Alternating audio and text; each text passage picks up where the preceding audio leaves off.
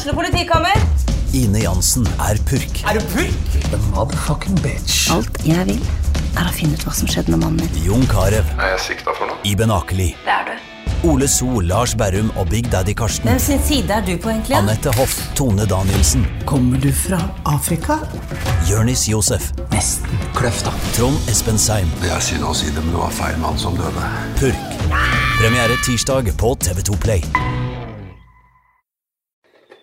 Her smeller det og gnistrer, så det en fryd. Og det jo en grunn til det, da. For denne utgaven ta OA-podden Backstage faktisk nummer 50. Yes, det den 50. episoden som vi sender av gårde i dag. Og da har vi jo selvsagt fått tak i en gjest som virkelig et fyrverkeri. Vi prater om Britt Andersen. Som, for de som har ført med lokal musikk i mange, mange år, så vil jo navn som både Bruno og Havarts dukke opp. Det ble popplater på 70-tallet, og så har det vært mye soul med skipet hua litt sånn inniblant. Det har kommet voksenplater, og ikke minst barneplater, som kanskje veldig mange forbinder med Britt Andersen, og ikke minst Vazelina julekalender. Vi får ikke tid, dessverre, til å prate om alt dette her, men noe og mer til skal vi innom. For Britt Andersen, hun har vært med på litt av hvert, og det var en utrolig hyggelig og koselig stund vi fikk med Britt i et tomt kulturhus på Skreia. Så bli med når vi benker oss ned med selveste Britt Andersen i OA-podden Backstage episode nummer 50.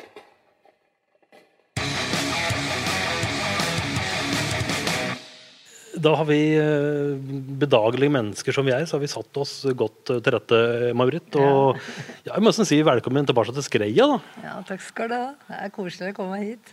Når var det du flyttet ifra bygda? Du vet, jeg har ikke bodd på Toten siden jeg var 17 år, ja. Så det jo liksom... folk spør jo fremdeles om jeg bor på Toten.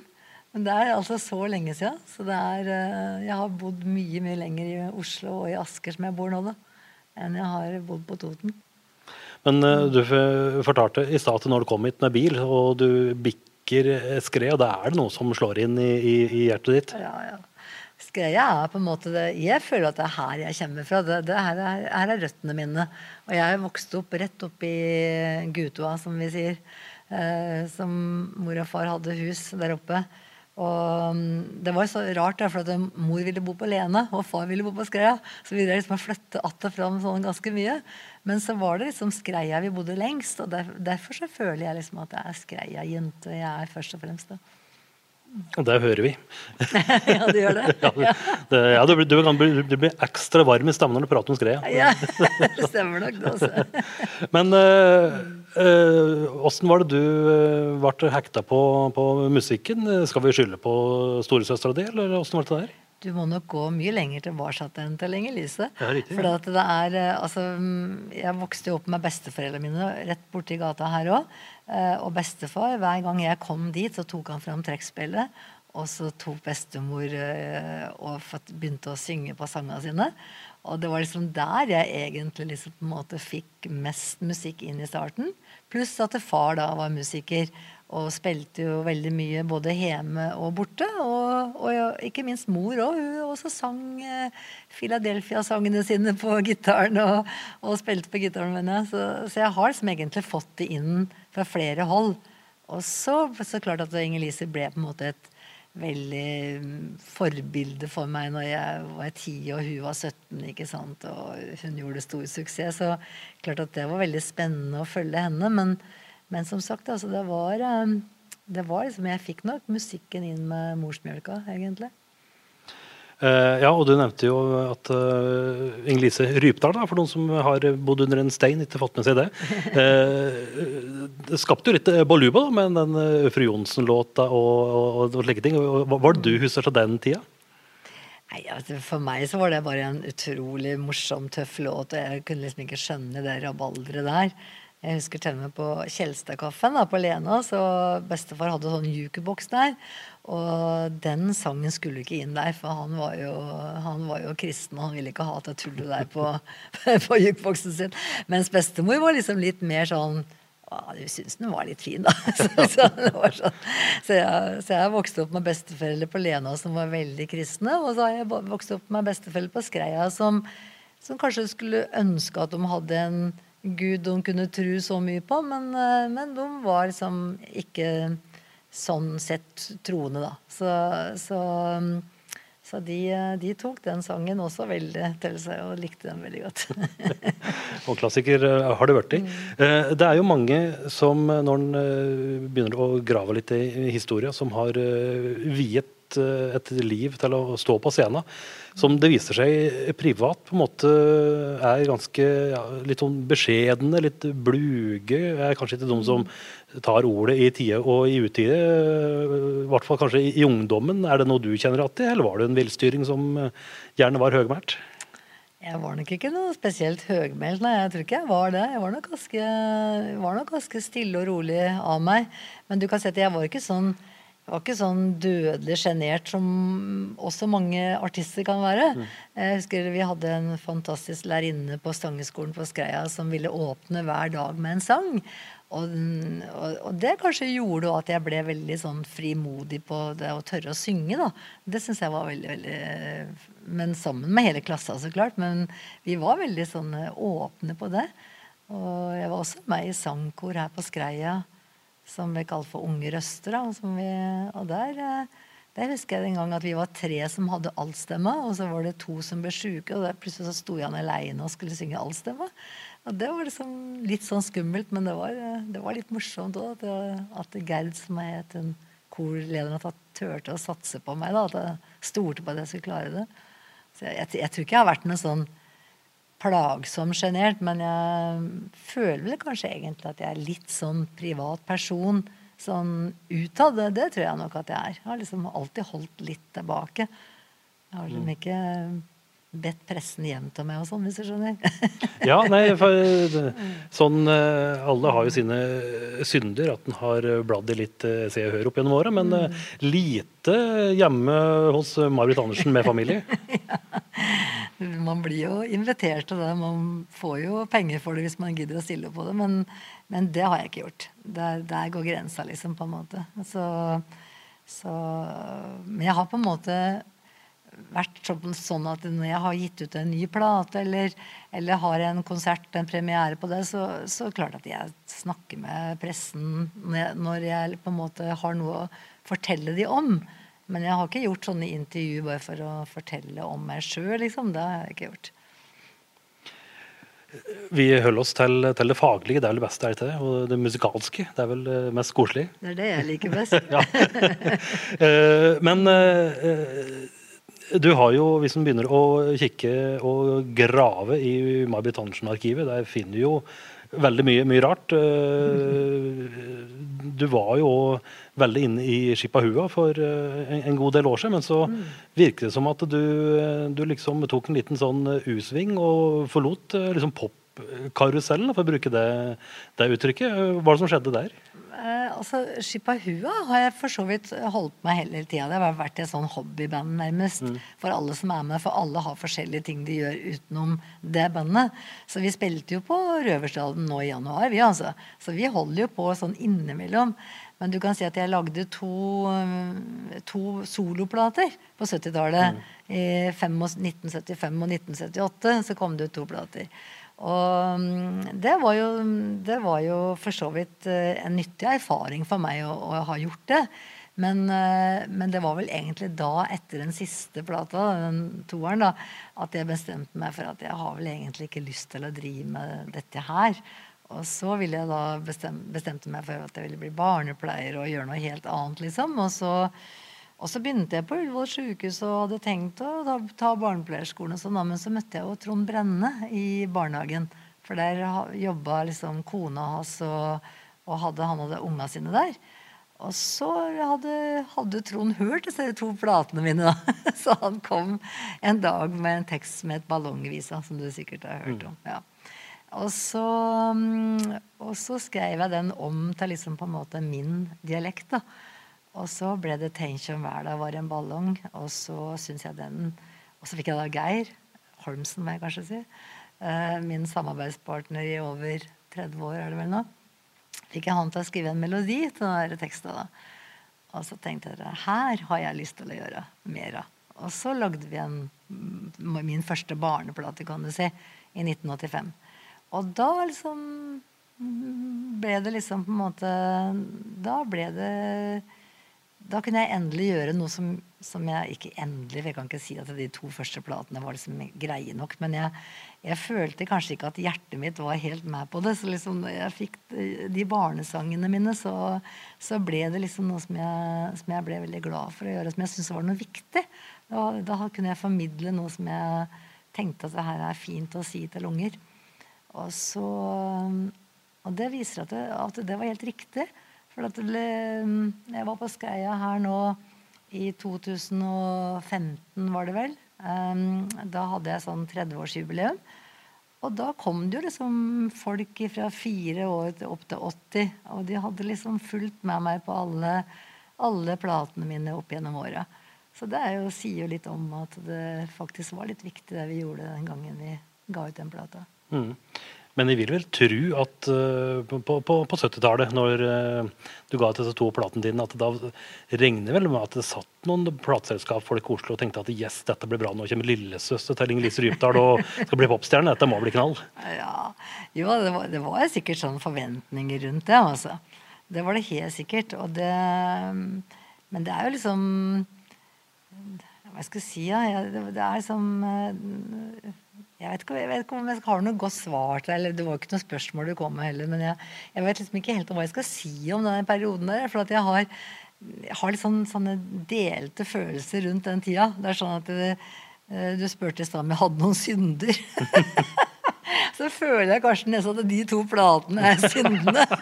Men så har jeg på en måte også fått høre nå, liksom på intervjuer som jeg har gjort i forbindelse med den siste plata jeg kom med og sånn, at det svinger meg, det var innmari fin vår, liksom, fra 78 da. Så det har jo sikkert betydd noe for noen det nå, og så jeg skal ikke liksom skamme meg over dem heller, men jeg ikke noe sånn veldig, det ikke de jeg liksom løfter fram, det den her, den synes jeg fin. Den siste plata? Ja. Den jeg stolt av. Den jo fin, og da med selveste Lars Saabye Christensen som tekstforfatter og særdeles viktig bidragsyter. Ja, veldig. Og det klart at når du begynner å jobbe med en helt ny tekstforfatter, jeg jobbet jo med Trond Brennen i mange, mange år, og så har det vært litt Prøysen, ikke sant, innimellom. Og da du liksom litt sånn Overøstbakk jeg jobber med, som også en fantastisk forfatter. Så liksom da har du jobbet med liksom kanskje noen av de beste vi har da. Og så skal du liksom finne en ny arbeidspartner liksom. Og det var jo ikke noe sånn som vi hadde planlagt. Det var helt sånn tilfeldig at vi møtte Lars. Og så hadde han hørt på musikken vår, så vi hadde lest bøkene hans, og så kom disse tekstene her da som her. Og det synes jeg har brakt liksom både Geir og meg inn i et nytt univers, og som gjør at vi liksom føler at vi har vært klart å bli kreative på nytt da. Så det deilig. Ja. Dette jo det som amerikanere kaller for en nice segway, at du tok nå og smøg inn på den nye plata di. Veldig bra overgang der, må jeg si. Ja. Men du fortalte jo i sted at du møtte Lars Saabye Christensen, en fyr du på en måte ikke var ikke akkurat beste kompis, eller det var ikke noe bekjent i det hele tatt, men plutselig så begynte å tikke inn noen tekstlinjer fra fyren. Ja, vi hadde en koselig samtale på en jobb, vi var begge på en jobb på Blindern, på festival der oppe, og jeg hadde med Stian Karstensen på trekkspill, og han skulle spille med han etterpå, og så ble vi sittende og prate etter den jobben, og så fant vi ut at det hadde vært veldig koselig å gjort noe sammen en gang. Og så gikk det ikke mer enn en uke, så kom den første teksten på mail. Og det sånn, ja, det 6 linjer. Den heter Større sang. Og det var ikke noe refreng, og det var sånn, jeg var jo vant til å få fra Trond, og jeg har alltid fått vers, refreng, ikke sant? Men her var det liksom 6 linjer, Og Geir gikk ned i kjelleren og begynte å skrive. Og så tok det ikke lange tida før han ropte på meg og lurte på om jeg kunne komme og høre da. Og så var jo det akkurat sånn som gikk rett inn i hjertet på meg. Og så, den teksten var også veldig, veldig sterk. Og så sang jeg inn den, og så sendte jeg det her på en demo, som vi kaller det da, inn til Lars. Og han ble jo så glad, for han er jo vant til å skrive store, tjukke romaner hvor du bruker så lang tid, ikke sant, før du endelig kan gi det ut på en måte. Og så kommer det liksom, sender han fra seg en tekst liksom på morgenen, og så kommer det en melodi tilbake igjen. Det var kanskje dagen etter, men det var for veldig, veldig kort tid. Og det her synes han var utrolig spennende arbeidsforhold da. Og så kom da neste tekst dagen etter der igjen, og sånn holdt vi på da i en periode til vi hadde liksom hele plata klar. Så det var veldig inspirerende. Ja. Og denne plata kunne vel ha kommet litt før, men så plutselig fikk du en telefon fra Riksteatret som ville ha det ut på tur også. Ja, plutselig så ble det litt pulvereksa-jobbing igjen, og pulvereksa, det sier man ikke nei til, for det er veldig koselig, nydelig figur som jeg er blitt veldig glad i da. Så da ble det en svær turné i 2017, og vi spilte på 80 kulturhus, men det ble 100 forestillinger, for det ble doble noen steder og sånn. Og det er svær jobb, ikke sant? Så da kunne jeg jo ikke begynne å gå i studio akkurat det året. Så derfor så ble det da 2018 da. Men det som kanskje var litt fint med det, at vi fikk liksom, alt ble liksom litt fordøyd, og så fikk jeg tenkt litt på eller både Geir og Lars, jeg fikk tenkt litt på hva vi har lyst til å gjøre med det stoffet her som ligger her nå. Og så fant vi ut at vi prøver å få med oss kringkastingsorkestret på det her, og så fikk vi til det. Og fikk til konsert med dem i store studio. Bare det i seg selv er jo på en måte en opplevelse for livet. Og så Lars Saabye Christensen som på en måte har opplevd så mye sikkert allerede i forfatterskapet sitt, og alt det han har fått av priser og alt. Han hadde 2 ønsker. Det ene var å få lov å lese i store studio i NRK, og det andre var å få lov å lese i aulaen, universitetets aula i Oslo. Og nå har vi klart å få med på begge deler. Så det tredje må jo være å få lov å komme hit og Skreia kulturhus, og få lov å lese dikt i Skreia kulturhus. Den topper ved lista hans, vil jeg tro. Altså. Jeg håper det. Ja. Og det får han opplevd 12. oktober. 12. oktober, det er ikke lenge til heller. Nei, fytti. Da er det bare å sikre seg billett. Og det er ikke bare Lars og Geir og meg, det er et flott ensemble. Jeg har med datteren min Daniela på 20 år. Hun spiller da som sin bestefar trekkspill. Så det er jo veldig koselig at noen har tatt det videre inn i familien, synes jeg. Så Daniela er også med på den plata her. En av solistene på plata, sammen med Truls Mørk, blant annet. Men vi har ikke med Truls Mørk. Han er på turné med store orkestrene rundt omkring i verden. Vi har med en dame som heter Frida Fredrikke Våle Værvågen. Hun spiller utrolig fint og har vært elev hos Truls. Og så har vi med oss slagverkeren fra Kringkastingsorkestret. Han heter Christian Lundqvist Krogvold, eller Krogvold Lundqvist. Det var så mye lange, vanskelige navn, så er det nye musikerne mine.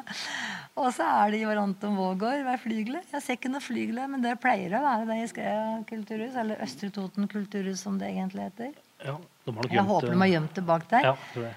Og så er det da Geir på kontrabass. Og så er det Lars som leser da, som sagt. Han skrev jo først tekstene på plata. Og så, mens han satt i NRK i store studio og hørte på oss, så lurte jeg på om han ikke hadde lyst til å skrive noen små dikt som han kunne lese mellom disse fine sangene våre.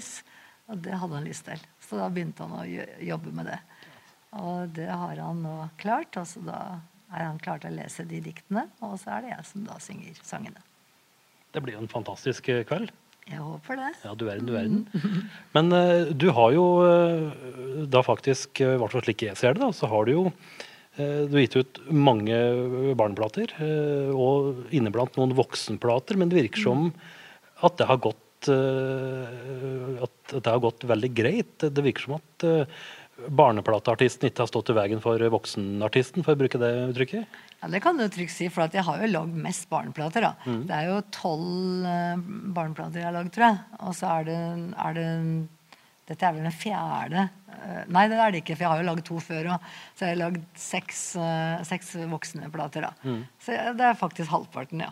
Så det har jo vært mest musikk for unger, men det har vært veldig, og det har gått lang tid mellom voksenplatene mine, men det har vært veldig, veldig sånn stas å få lov til å gjøre en voksenplate innimellom.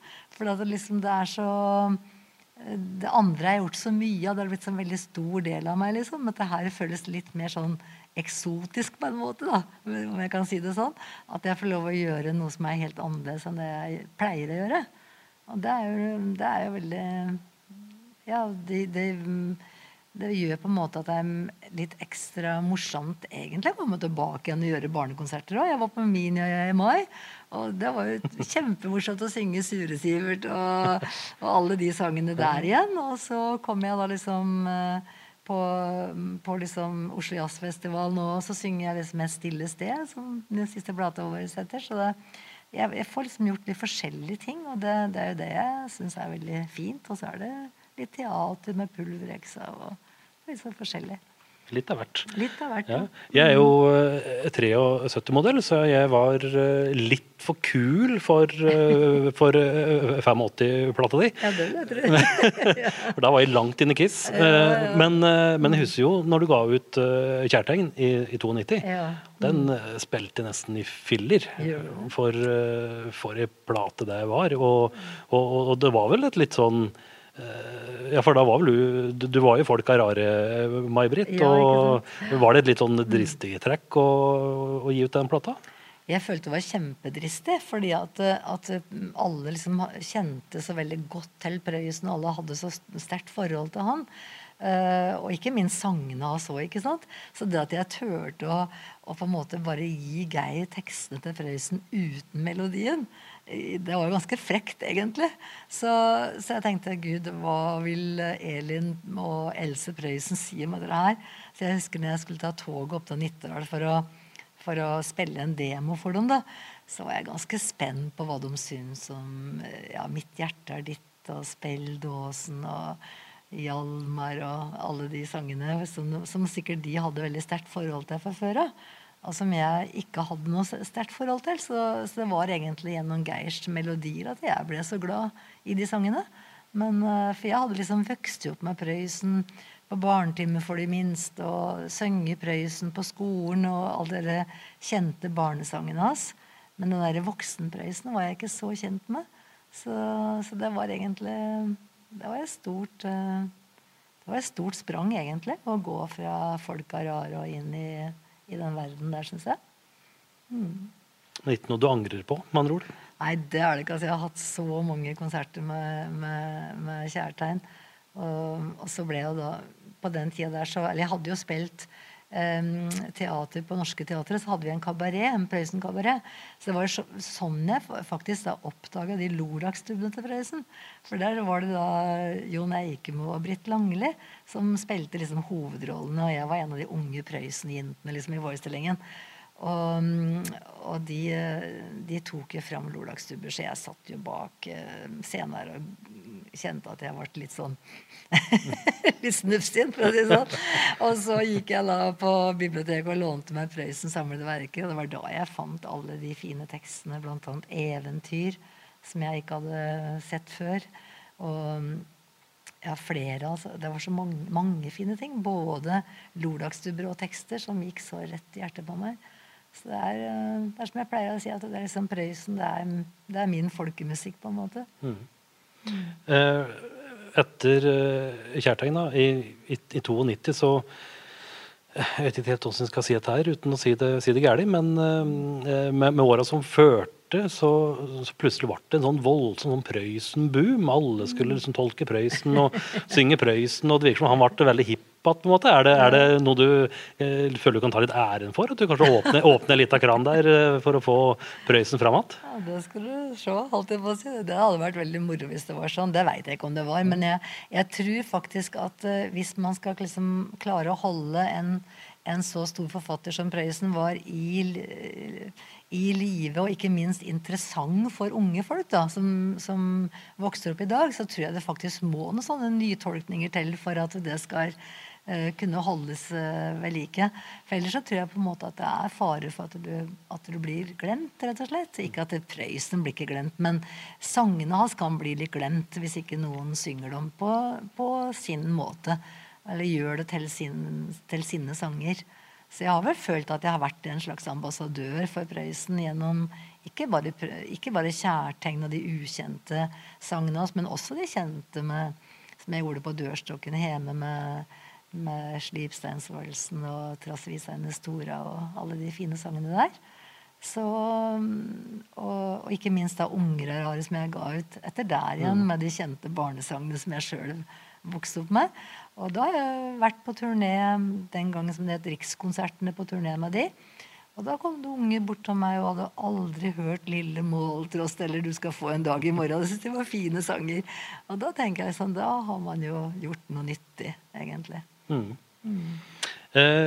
Vi skal snart runde av, men jeg må spørre deg om en ting. Og jeg regner med at der og da så var vel et øyeblikk som du vel kanskje hadde lyst til å finne fram den der luka i gulvet, men nå går det noe glidstadig. Jeg tenker på Spellemannsprisen 1985.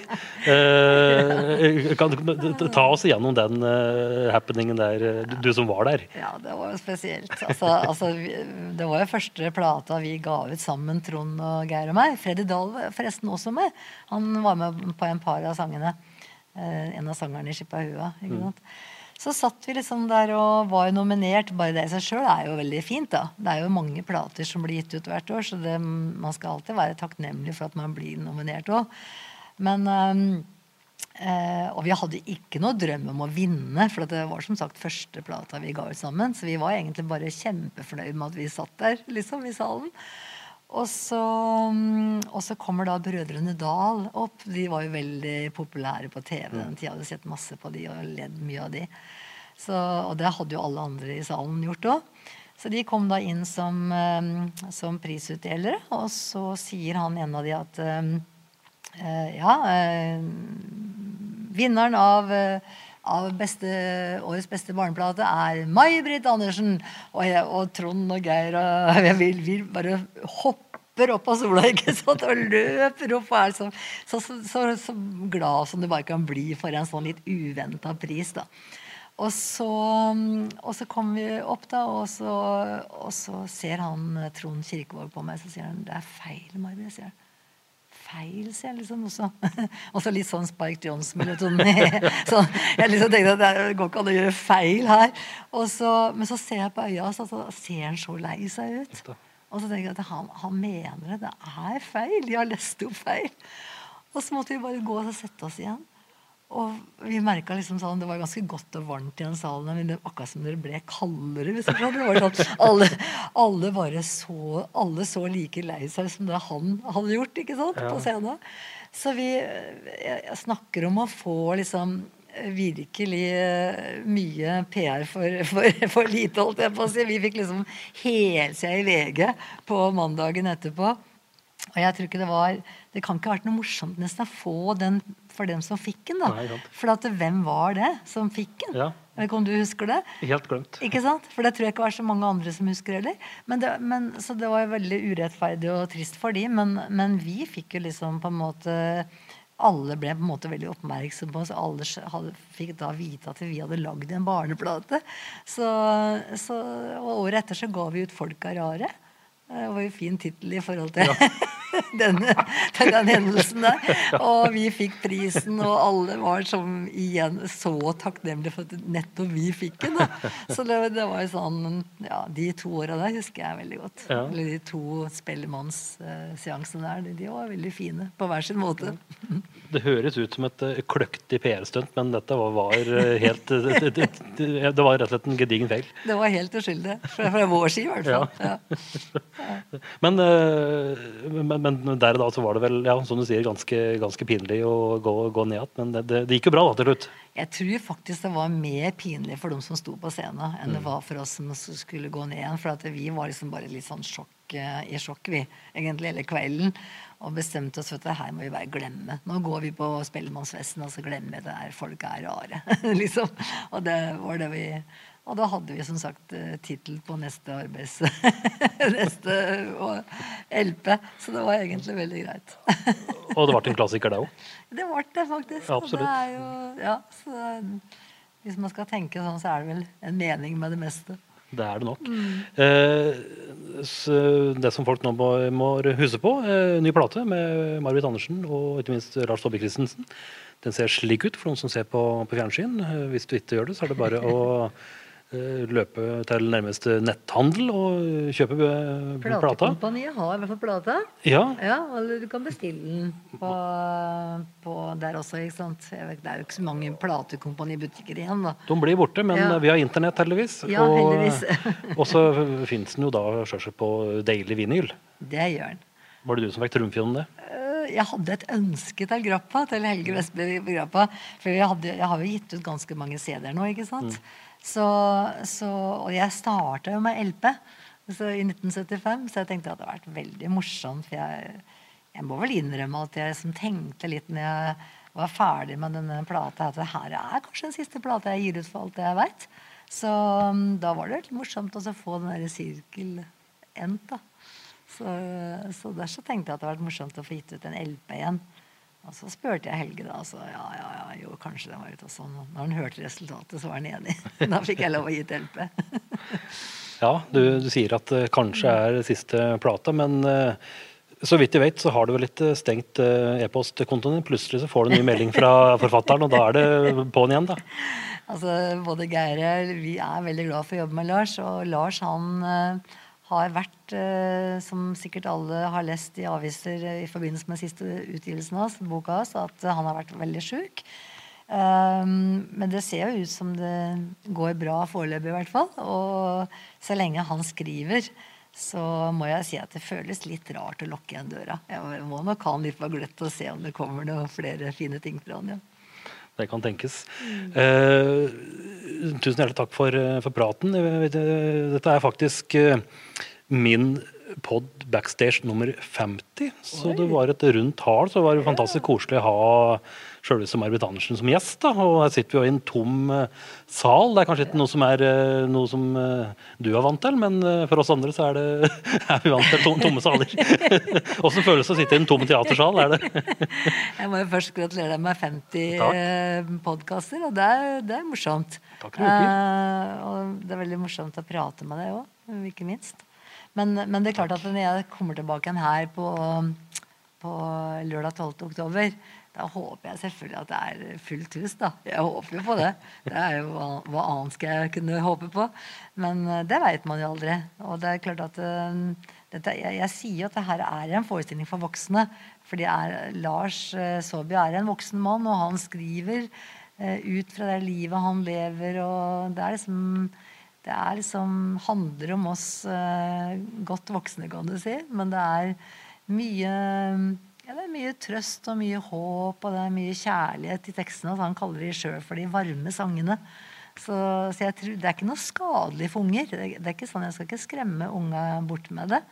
Men det er dikt av hans som han leser imellom, og det er nok, jeg vil tro at det passer best for voksne denne gangen her.